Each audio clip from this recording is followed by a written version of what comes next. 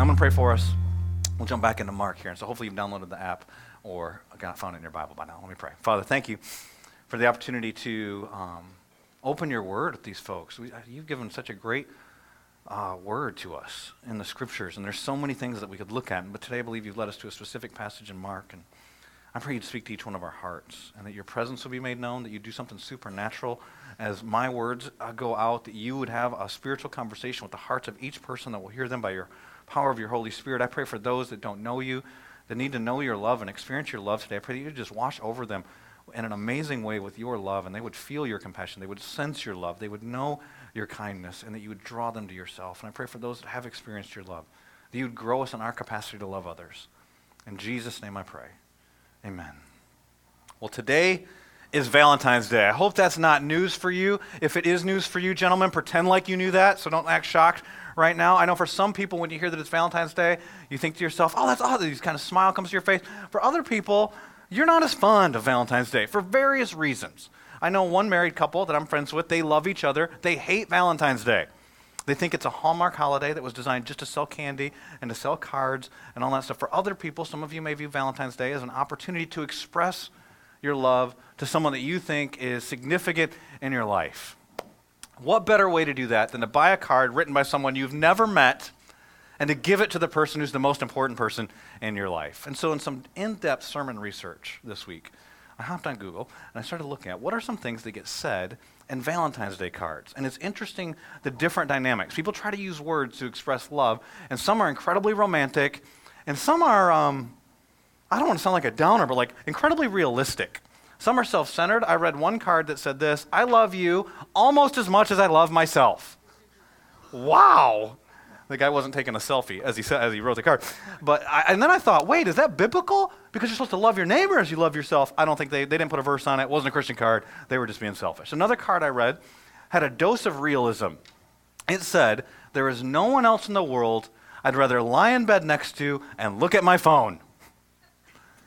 I thought, well, that's stupid. Hey, but wait, we do that. Why do we do it? We know it's stupid, but it's realistic. And so I thought that card was noteworthy. There are some cards that try to express unconditional love in a semi-humorous way. They say, I still love you, and then there's a picture of something annoying that someone might do. I still love you even if you do wear socks with your sandals. I still love you. It's, love is patient, love is kind, right? You see all that in 1 Corinthians 13 that Matt was reading a little bit ago? But I still love you even though you do annoying things. This is essentially what that card's saying. Some people get poetic. Roses are red, violets are blue. You say something sweet, and it's got to rhyme with blue. Do, to, you, knew. You get the idea. You don't have to be a poet. You can do this stuff. And then some people just try to go big with their words, and so I've got a couple here. One said, I do not think often. I do not think much. But when I do, I think of you. I read that and thought, if someone gives you this card, you got to question the person who's giving you the card. That is strange. How about this one? A day without you is a day without sun. A night without you is a night without moon. A life without you is a life without life. Huh? What is a life without life? Like, that doesn't even make sense. But I think the person's trying to take words and use the biggest words they can use to communicate the love that they have for someone. Have you ever done that? Maybe it's not with a romantic love. I do it even with my kids. Sometimes when I'm tucking my kids in at bedtime, I'll say, I love you more than, and then we get in this contest back and forth of who loves the other one more.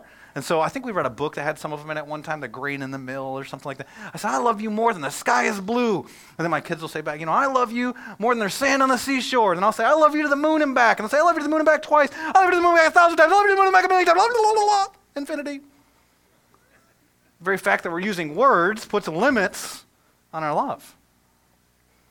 Can you imagine what a love without limits even looks like? That's why Mark wrote the passage that we're going to read today. So we could get a look at what love without limits looks like.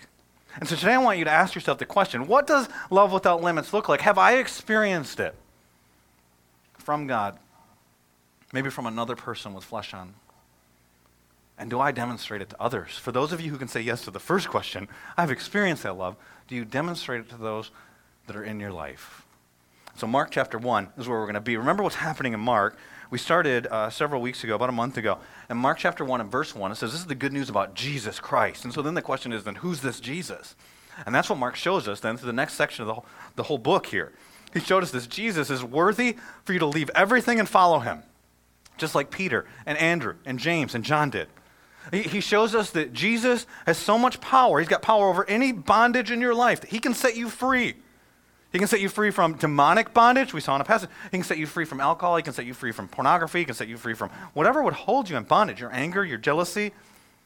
And we saw that he has the victory in every spiritual battle. We saw last week he's got power over disease. And so what ends up happening in the passage last week is Jesus heals Peter's mother-in-law, Simon Peter's mother-in-law, and then a whole bunch of people start coming, and he starts healing a whole bunch of people. He starts healing a bunch of diseases. Now what's happened is Jesus has become incredibly popular. And what we're going to see in verses 35 through 39, if he goes off on his own and he prays, there's only 3 times that he prays in the book of Mark. All 3 times, interestingly enough, it's in the dark.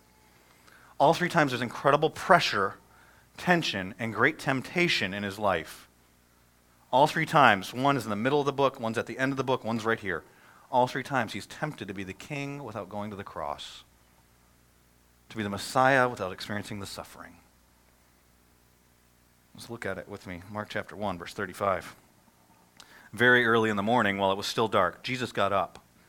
He left the house and he went off to a solitary place where he prayed. Even Jesus went to the Father in times of great temptation. There's something to be learned just in that. Simon and his companions went to look for him. The language there actually is they were hunting for him. They were diligently seeking Jesus. And when they found him, they exclaimed, "Everyone is looking for you." And Jesus replied, "Let us go somewhere else to the nearby villages," because he's so popular, all these people here. Let's go somewhere else. They think I'm a miracle worker, so I can preach. Jesus didn't come to be a miracle worker. He claimed to proclaim a message, remember, of repentance, of turning from your sin to the kingdom of God, because the Messiah is here, the one that can set you free is here, so I can preach there also. That is why I have come. Verse 39. So he traveled throughout Galilee, preaching in their synagogues and driving out demons. Verse 39 is a summary verse. Matthew, you can read in Matthew's account of this section of Jesus' ministry. It goes on for weeks. There's lots of stuff that happens. And he just says here, he went out, he was preaching in a bunch of synagogues, driving out a bunch of demons. He continued to do the stuff that he was doing. And then Mark tells us this one story in verses 40 through 45, which is what we're going to focus in on today. Of all the stories Mark could pick, Jesus performed hundreds, maybe thousands of miracles, healed hundreds, maybe thousands of people, cast out demons, hundreds, maybe thousands of demons. It's not all written down in the Bible. Out of all the stories he could pick, he picks this one. In fact, this one is so important, Matthew, Mark, and Luke all write this story down. Out of all the stories that could be picked. Because it's a story that demonstrates a love without limits. Look at it with me. Verse 40. A man with leprosy came to him, Jesus, and begged him on his knees, "If you are willing, you can make me clean." Filled with compassion, Jesus reached out his hand and touched the man. "I am willing," he said. "Be cleaned." Immediately, this wasn't a slow process, immediately the leprosy left him and he was cured. Jesus sent him on his way, away at once, with a strong warning. Listen to this warning. "See that you don't tell this to anyone." How do you get healed from leprosy and not tell anybody? "But go show yourself to the priest and offer the sacrifices that Moses commanded for your cleansing as a testimony to them." Verse 45, instead, he went out and he began to talk freely. He's disobeying Jesus from day one. This is not a good start. Spreading the news. As a result, this is key, Jesus could no longer enter a town openly, but stayed outside in lonely places. Yet the people still came to him from everywhere. People are coming from all over. You healed a leper. People are coming from all over the place. What we see here in this passage is a demonstration of a love without limits. If you want to see love without limits, you have to look at the life of Jesus Christ. He demonstrates it here in this passage, and we're going to look at some characteristics of love without limits. And what you see, one of the things that you see here, here's this guy, he's a leper. That means he wasn't allowed to talk to anybody. He was not allowed, certainly, to approach a rabbi, a holy man. But here he comes within distance that he could touch Jesus, and he cries out for help. Why is he so bold? Why is he so audacious in this passage? And it's because a love without limits is an attractive love. A love without limits is something that draws you. It allures you. It's attractive. A love without limits is an attractive kind of love. And you think about, what is it that makes something attractive? And marketers try to figure this out, right? Like they want the commercial to make you think you need something, want something, draw you into something.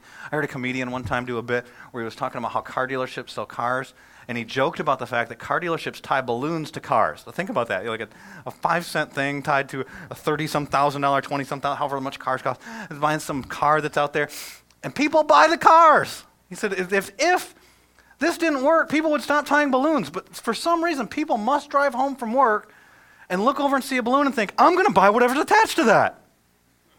It must work. At least they're trying to draw attention in there. But what is it that makes you attracted to something? You see something, you want it. There's something maybe that fills a need or a desire, a want that you have. And Jesus, there's no denying, throughout the Gospels, he's incredibly attractive to some. He repels others. He's attractive to those who realize they have a need, and he can meet that need. So many people are coming to Jesus because they want to be fixed or they want to be fed. And here's this guy, he has leprosy, and certainly he wants to be cleansed. Certainly he doesn't want to have leprosy anymore. But I think, when I study this passage, there's more to it than just the healing. I think he's drawn more than just to the power, and you see it in what he says to Jesus. If you're willing, you can make me clean. There's no doubt about the power. He's drawn to the love. But in order to understand this passage, you must put yourself in the place of the leper. So try and imagine what it was like to be the leper. And we don't know a ton about this guy. We don't get his name. We don't know exactly how long he's had this, but Luke, who's a doctor, shares a little bit more with us about his leprosy. Luke is a physician. He writes the gospel account in the Gospel of Luke. And in Luke chapter 5 and verse 12, he says, while Jesus was in one of the towns, a man came along who was covered, or some translations say filled with leprosy. It's more of a medical diagnosis. And so this guy doesn't have an early onset case of leprosy. And what you find out when you read the Bible, and Leviticus, you can do this on your own, Leviticus chapter 13 and 14 describe all the various kinds of leprosy. And leprosy meant a lot of different stuff in the Bible. It could mean psoriasis. It could mean that you had mold on your skin. It can mean certain types of rashes. It can mean all kinds of things. But perhaps what this man had was what's modern day oftentimes referred to as Hansen's disease. That's modern day leprosy. And it was thought at this time that when you had leprosy, and that kind of leprosy, it was incurable, that only God could cure leprosy. There was no real cure, and so when you got it, it was a sentence. And what did it mean? Well, at least think about what it meant physically.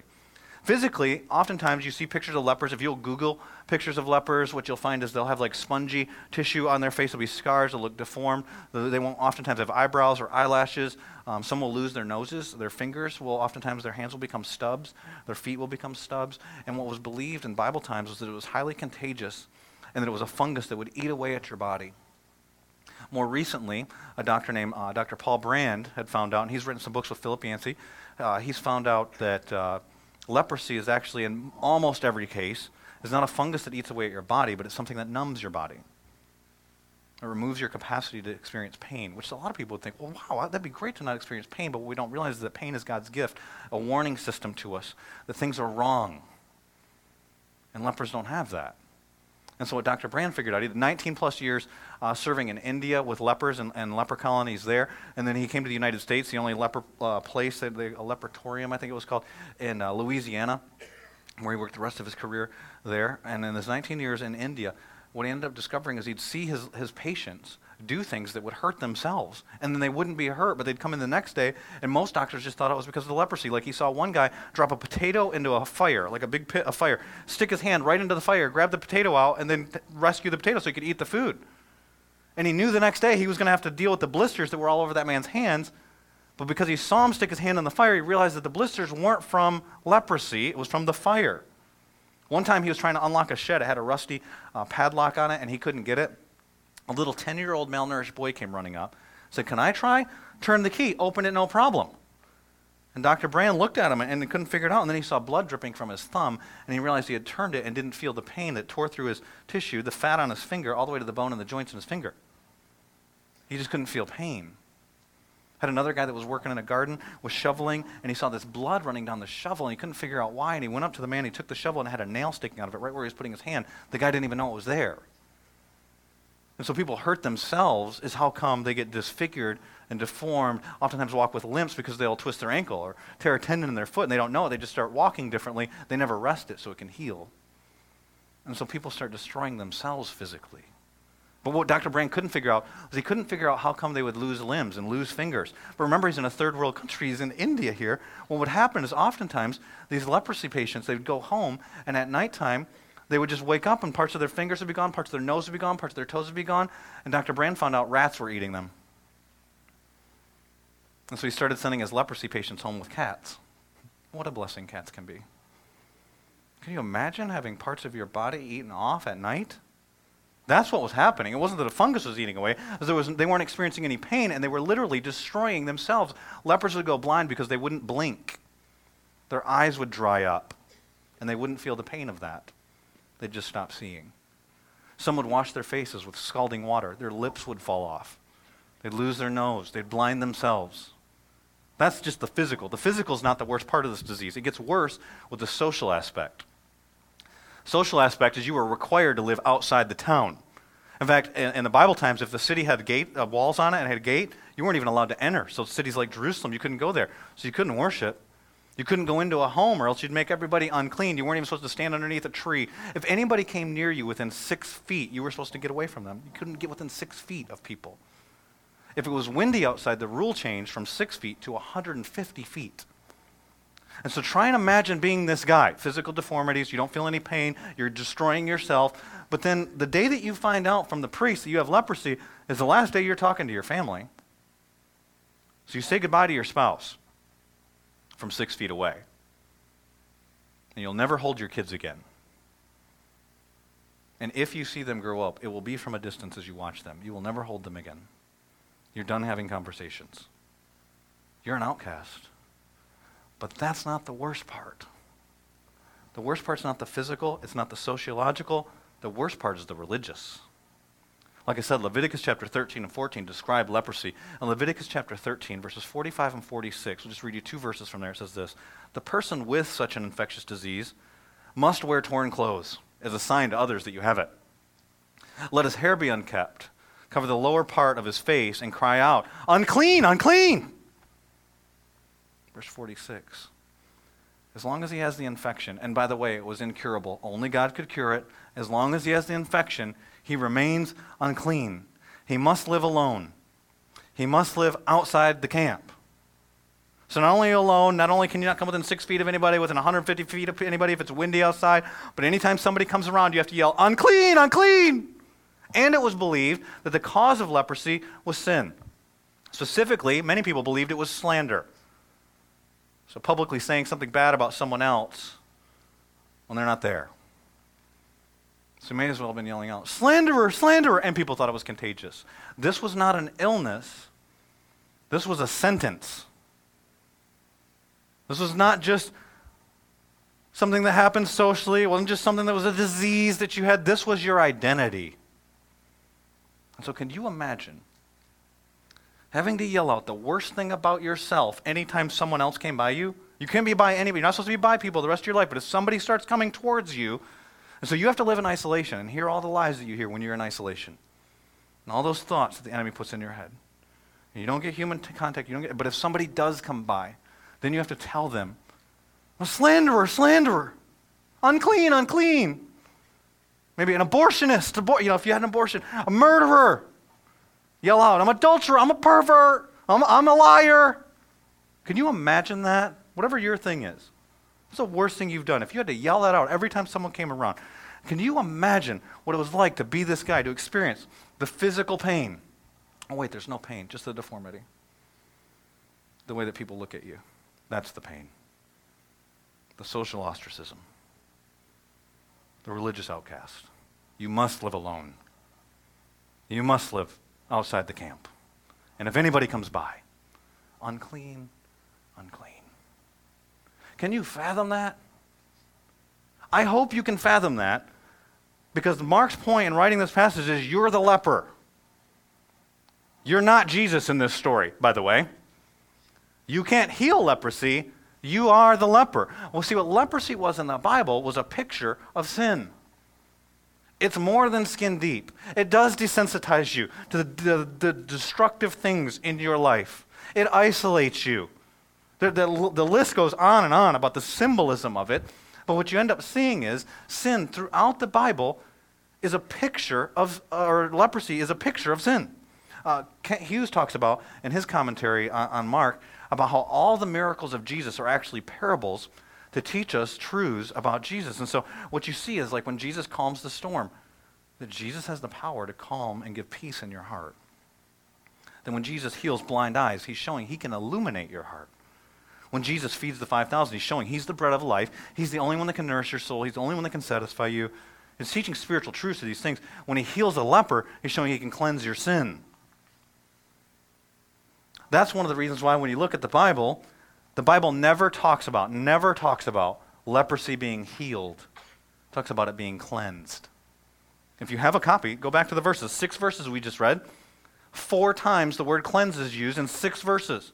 Now, once to talk about being healed, the man comes to Jesus and he says, if you're willing, will you make me not better? Will you make me clean?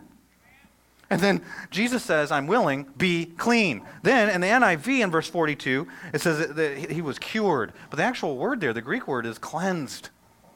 And then later in verse 44, when Jesus is giving him instructions to go to the priest, he doesn't go to the priest for his healing. It says for your cleansing so you can be clean.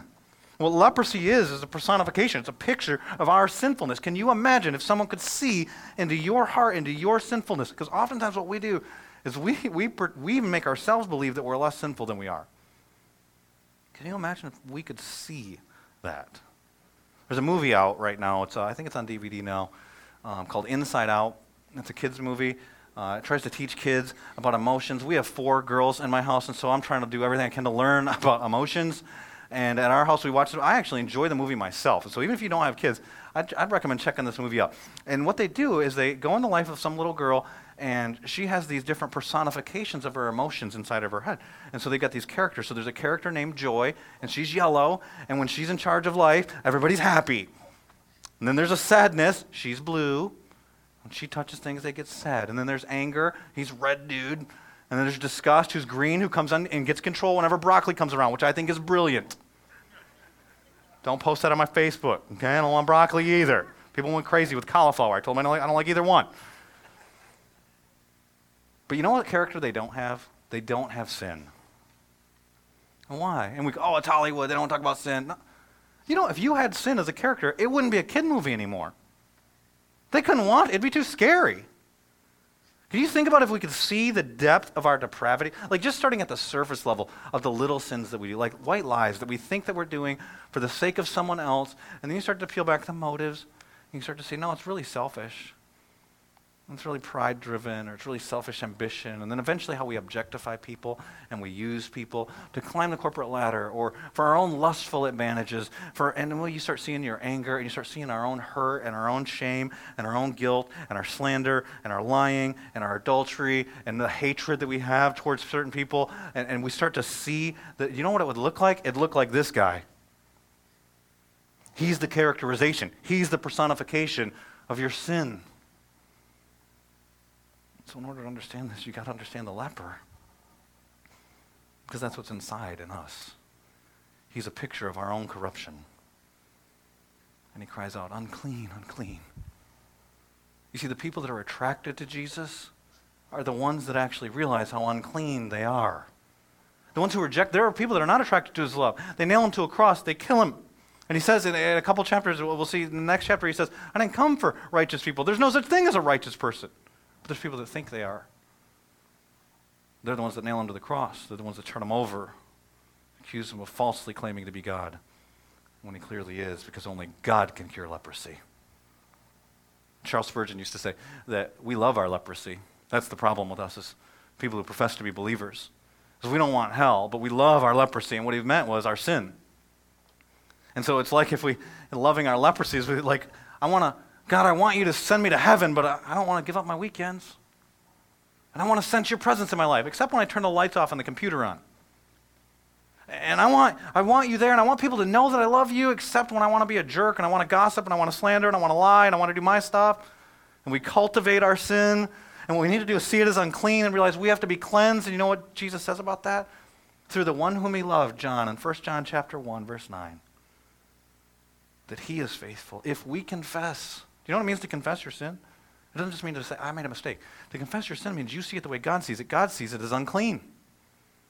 If we confess our sin, he is faithful based on the life he lived. Not what we have to do to work it off, not to be good. He is faithful. He is just. He will forgive our sins and purify or cleanse us from our unrighteousness. He will cleanse you, but you have to realize you need to be cleansed. This man knew he needed to be cleansed. You need to experience the cleansing of Jesus. Let me tell you something. It's for everyone.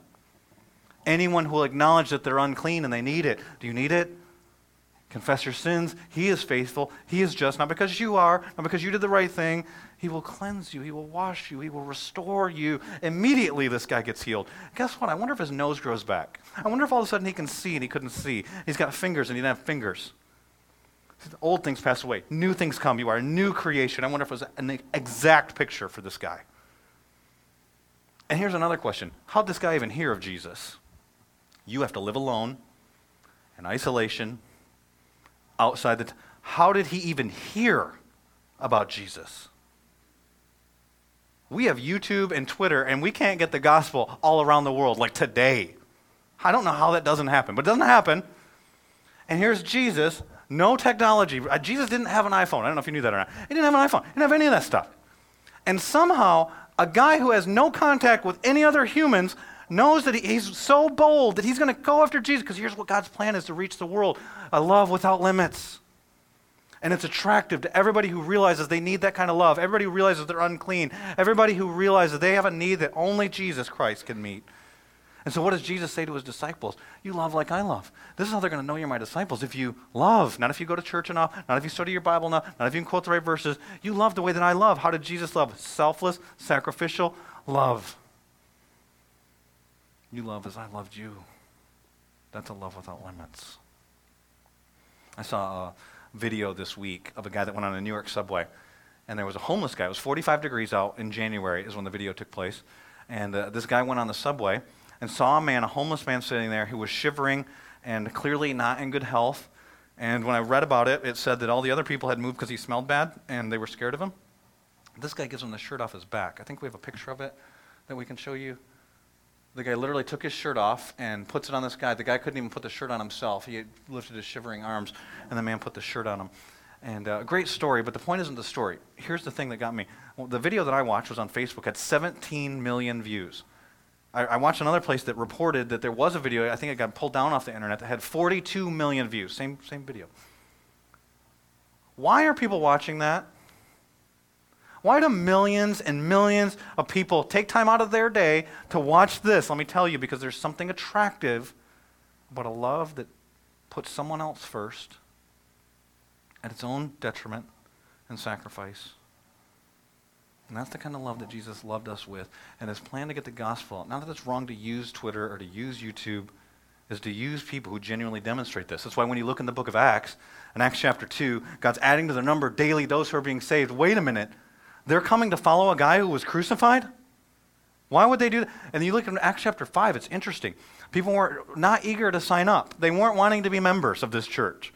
So they wouldn't join. They saw what was happening, but they didn't want to join. What weren't they wanting to join? A group of people that were putting their life on the line. But then there were people that were coming daily, and they were being saved. They were joining.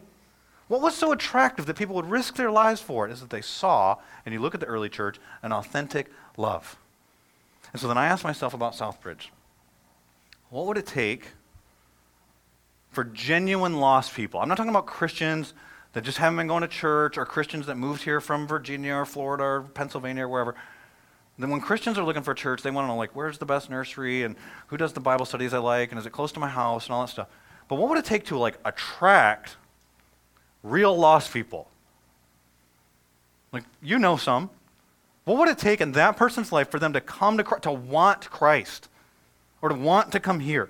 Let me tell you what it would take. It would take them seeing authentic, attractive love without limits, and that's God's plan to get the gospel out. They'll know you're my disciples because you love. And that love is attractive. A love without limits is not only attractive, a love without limits, and this point almost sounds redundant for me to even say it out loud. A love without limits is unrestricted, or it's unbound. It doesn't have boundaries on it. A love without limits is an unrestricted kind of love. Do you think about this not just from this guy's perspective when he comes and approaches Jesus, but from Jesus' perspective and what he does in this passage? Every rabbinical rule is broken by Jesus. And if he touches this guy, which he does, then Jesus is supposed to become unclean. But Jesus' holiness is contagious. He makes this guy clean. What should happen by a normal holy man, a normal rabbi, a normal teacher of the law, you say, this guy's breaking the law. But Jesus supersedes the law and fulfills it because he loves the way the law is supposed to point us to love. And so he goes beyond all the regulations, all the restrictions, and loving this guy. Look at what happens. Go back to verse 40 and 41 with me. A man with leprosy, and remember Luke said filled with leprosy, came to him and begged him on his knees. And his question is, are you willing? If you are willing, you can make me clean. Notice he doesn't say, can you make me clean? He doesn't doubt Jesus' power. He doesn't say, if you can make me clean, like the guy in Mark 9, if you can help. So isn't it sometimes easy to believe that God is powerful? Like he created the world. He can part the Red Sea. He can cast out a demon. But isn't the real question, does he care about me? Does he care about you? Does he care about your pain and your needs and your hurt and your temptations and your struggles? And Mark answers that with a resounding yes in verse 41. Verse 41 says, filled with compassion. Just as this man was filled with leprosy, Jesus is filled with compassion. Means that he feels this man's pain. That's what it is to have compassion. So you put yourself in the place of that person, you feel what they're going through. And so Jesus is feeling what it's like to experience this man's deformities. You know, Jesus gets beaten to the point where he's not recognized as a human. So he knows this man's pain. Jesus knows what it's like to experience. What were the thoughts that went through this man's head? No, this guy can do it, but then I shouldn't. I'm going to get rejected. It's going to be worse. And how many times did he doubt himself? How many times did he question about even approaching Jesus? And Jesus knows his temptations. Jesus himself has just experienced temptation. If there's any other way, he could be the king without going to the cross. He knows that. And he knows your temptations. And he knows the pain and the social ostracism this guy's experienced. If everyone else deserts you, Jesus, I'll be there. Oh yeah, where are you? When he's on the cross. He knows what it's like to experience isolation, abandonment, rejection, to have things said about him that aren't true, things that done that aren't fair, physical pain. He knows that. He knows your pain. He knows your need for cleansing.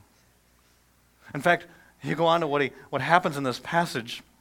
It's somewhat poetic the way that it's written in the literature, but it's so practical in what actually happens. In verse 45, it says this. He tells the guy not to go and tell anybody, right? And we kind of laugh like, oh, how could you not tell somebody you were cured from leprosy? You didn't have fingers, now you have fingers. You didn't have eyes, now you have eyes. How do you not tell somebody that? Instead, verse 45, he went out and he began to talk freely, spreading the news. But here's the key. It's the second part of verse 45. As a result, Jesus could no longer enter a town openly. Wait a minute. Who in this passage is not supposed to be able to go into a town? It's the leper. Do you know what he does for the leper? He changed spots with him. You know what Jesus did for you? He left heaven and came to this earth so that when you leave this earth, you could go to heaven. He came to this place who was without sin and became your sin so that you could leave this place as his righteousness. He traded spots with you. He traded spots in this passage with him. When the leper comes to him, Luke tells us, Jesus is inside a town, and the leper, he breaks all the rules, and he comes into the town, and then Jesus says, now I can't come into a town because all these people, I can't even do anything. There's so many people crowding around me. I've got to stay out in remote villages. I've got to stay out in isolation. Trade spots with this guy. He knows your pain. He traded spots with you. He was reaching out to you when he reached out his arms on the cross and got nailed to the cross because he's dying for your sins. That's the compassion. And what does he continually do to his disciples? Those of you who've experienced that love, I'm talking to you now. He's continually telling his disciples, love this way. See, you're going to love the way that you've been loved. Or in John chapter 15 and verse 12, he just pops it up there. I don't have to quote it. He just tells them, love the way that you've been loved. Well, Peter comes to him, Matthew chapter 18. Jesus, how much do I have to forgive somebody? And maybe Peter was thinking about somebody he needed to forgive, and he thought he was big time. I bet his chest was puffed out. 7 times? What does Jesus say? 70 times 7, which is saying to him, you don't stop. The way you've been forgiven, Peter, you forgive that way. Unlimited, without restrictions, unbound kind of forgiveness, kind of love. And so I just pause and ask you this. Who in your life do you hold back love from? Maybe they're difficult to love. Maybe it's a neighbor or a coworker or a family member. Maybe they've caused you pain, and so they haven't earned it, or they took away their right to it, or whatever. And aren't you so glad you weren't loved that way like Jesus? Who do you restrict your love with? Maybe it's a people group. As Americans, there's certain people where we don't have to love ISIS, right? We can be, we're not supposed to be racist to them on color of skin, but we can be racist to them because they try to hurt us. Well, do you know what Jesus did? He died for us while we were his enemies, Romans chapter 5, verse 8. What kind of love have we experienced? Unrestricted kind of love. So what does Jesus challenge people to do? That kind of love. One time in Luke chapter 10, a guy comes to him who's an expert in the Bible, and he says to Jesus, what's the greatest commandment? And I love Jesus. He would have done excellent at one of the debates. What do you say the answer is? Jesus says back to the guy. The guy says, well, love God and love other people. And Jesus says, you're right. Ding, ding, ding. 10,000 stars for that guy. Stars don't mean anything, by the way. Sorry. Elementary school teachers, they mean something. Everybody else, it doesn't matter. And then the guy, Luke tells us, tries to justify himself, feel good about himself, make it seem like everything's okay. And you know what he's trying to do? He's trying to narrow down the list. Who do I have to love? He says, well, who's my neighbor? And Jesus doesn't answer his question, which I love that about Jesus. He tells him, you're not even asking the right question. Jesus tells him a story. It's a popular story called the story of the Good Samaritan, but it's not a story of a guy who just gives his shirt off his own back. It's just like a nice guy. If you read the story closely, what you see is Jesus starts off with two bad examples of the guys that would be most likely to show an unrestricted kind of love. A priest, it's like his job to love people. But when he sees the guy on the road, he gets on the other side of the street and it's inconvenience. I don't have time for that. Plus, it's this guy. Then you see a Levite. He doesn't do it. Then you see a guy who would essentially be a racist terrorist. We are Samaritan. It sounds like a good thing. Like there's ministries named Samaritan and all that kind of stuff. The Samaritan then, that was not a good thing. And he comes down the road, and what does he do? He feels compassion on the man. Read the passage. And he goes over at his own cost and his own sacrifice. He puts the other person first and does what's best for the other person. And then at the end of the story, what Jesus says to the guy is Jesus changes the question. Not who is your neighbor. Look at what Jesus says in Luke chapter 10, verses 36 and 37. He says to the guy, expert in the Bible, which of these do you think was a neighbor to the fellow who fell into the hands of the robbers? So the guy who got robbed, he's out. Priest, Levite, Samaritan. Who do you think it is? The guy's so racist he can't even say the word Samaritan. Look at his answer. The expert in the law replied, the one who had mercy on him. Jesus told him, go be like that guy. You know what Jesus is telling the guy? Go get a new heart. You know what Jesus does? When he cleanses us, he gives us a new heart. Ezekiel chapter 36, you have a heart of stone. The new covenant will be that I'll give you a heart of flesh. What does Jesus say to his disciples in the Last Supper? This is the new covenant. I'm giving you a new heart now. Those of you who've experienced my love, you now are getting a capacity to begin to love. So who do you hold back love from? Because it's about more than just caring about that person. It's about more than just compassion. Notice in our passage, Jesus is filled with compassion, but he goes beyond just being filled with compassion, and he takes action. Because a love without limits, it's attractive, it's unrestricted, but it goes beyond just those things. It does something. It takes action. Like James says, don't just look in the mirror and forget what you look like. And then faith, you got to go do something with your faith. And so you hear the word, you got to do something with the word that you hear. Jesus does something. He puts his compassion in action. Look at what he did in verse 41 again. Filled with compassion, Jesus reached out his hand and he touched the man. Why?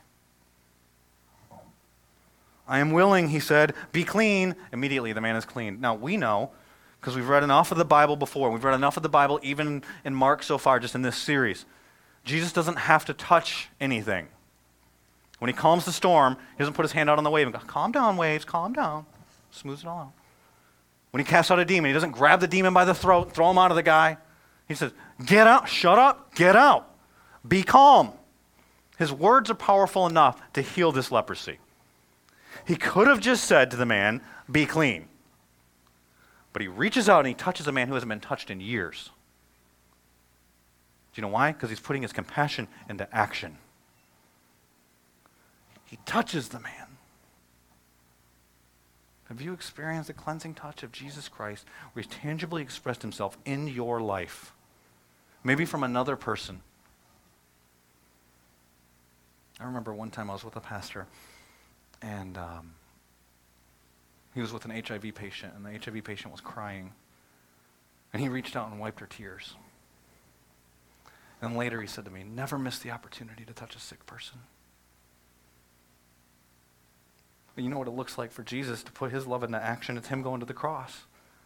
It's verse 45 when he tells the guy, don't say anything. And the guy goes and says stuff, and now Jesus is the one who has to go live out in the desert. He trades spots with you. What does it look like for you to demonstrate love to someone else? Now, some of you can't. You haven't received that love. Then the application for you today is you need to receive that cleansing.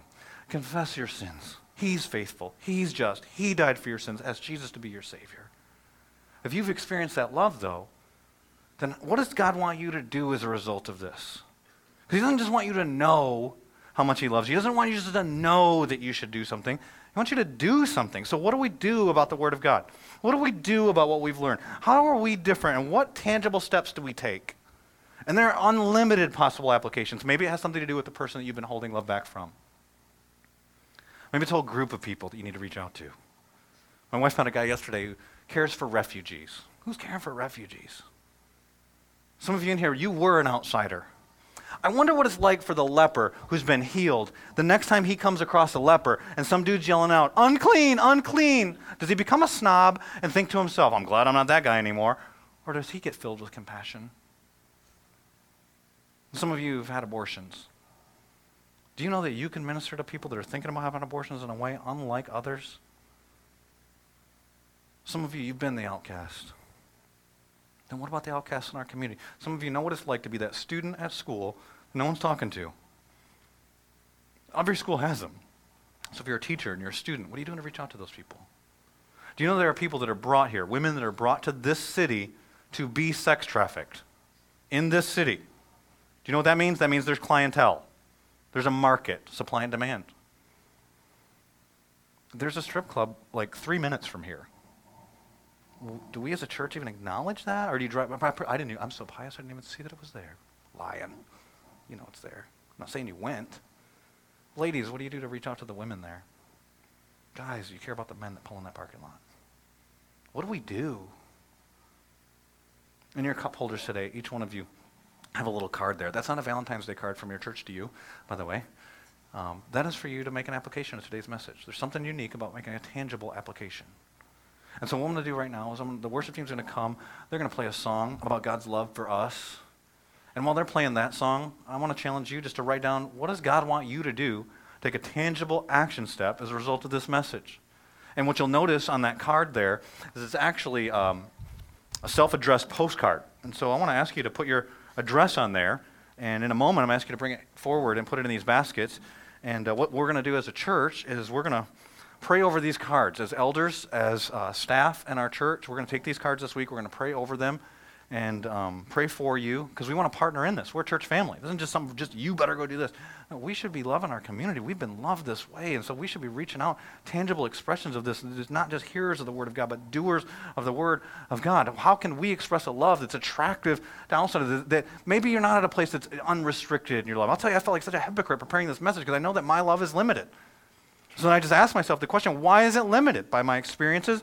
By my expectations from other people? What is it limits it? And God, you're doing a work. Just grow me. Maybe I'm not to the point of unlimited, but how can I love more?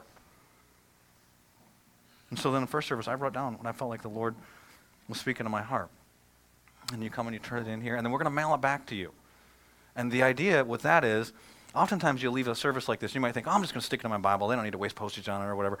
And you leave. But then it gets stuck in your Bible, and then you forget about it because life starts happening and you get busy, or you maybe toss it out after a while. Like you had good intentions, you meant to do it, but you're not saying you're a bad person. And so we're going to mail it back to you, and we're just going to trust the postal system that they're going to deliver to you the day that's the perfect time for you to receive this note back and for the person that you're supposed to demonstrate this love to experience this love. And so, like I said, the worship team's going to play some music, and I'm just going to challenge you, write down what is God speaking to your heart that he wants you to do as a tangible expression of your love for someone else. And maybe some of you haven't experienced that love, then just write on the card, I need to trust Jesus as my Savior. I need to experience his cleansing. I'm unclean. That means you're ready to receive. If you acknowledge your uncleanness, you're ready to receive the cleansing of Jesus Christ. And so ask Jesus to be your Savior.